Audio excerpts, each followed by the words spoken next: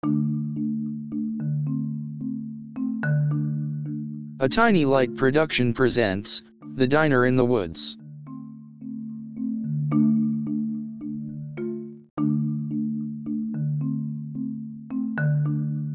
Episode 1, The Diner and James.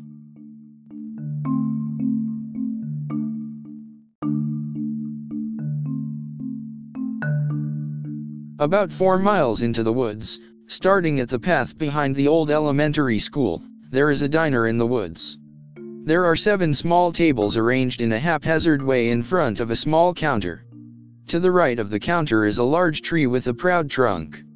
Hanging from the trunk is a red neon clock that reads 3:04.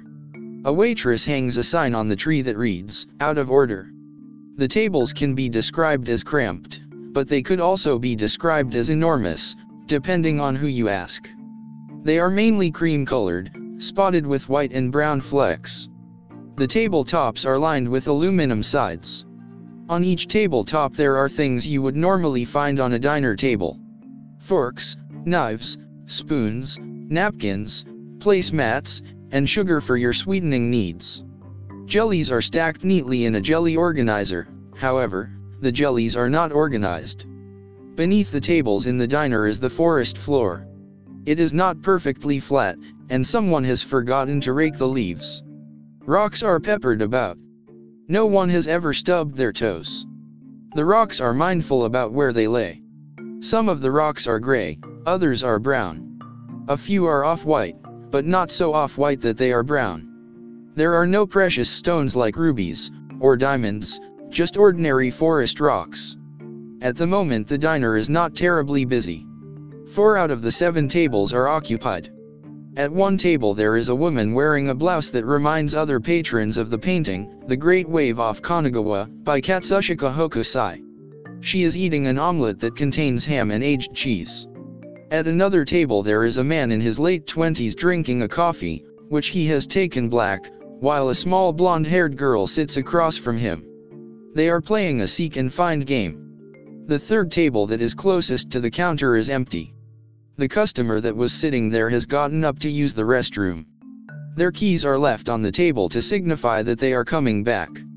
The only other table that is occupied is in a spot that could be described as being in a corner, had the diner had walls. Sitting at the table is a man in his 30s.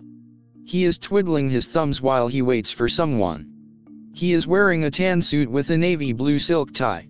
If you could see his tie, you would say that it was a normal tie, but nothing more than that.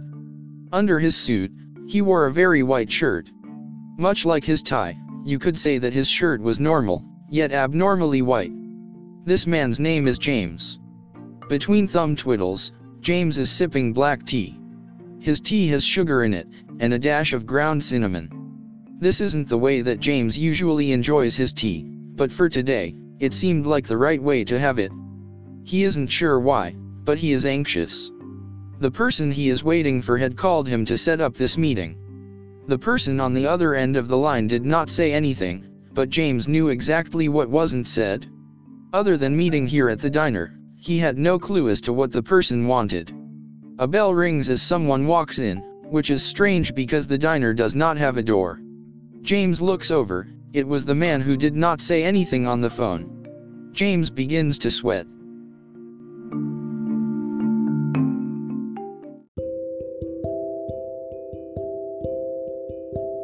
This has been a Tiny Light production. Thanks for listening. And as always, if you like the fish, you will love the coffee.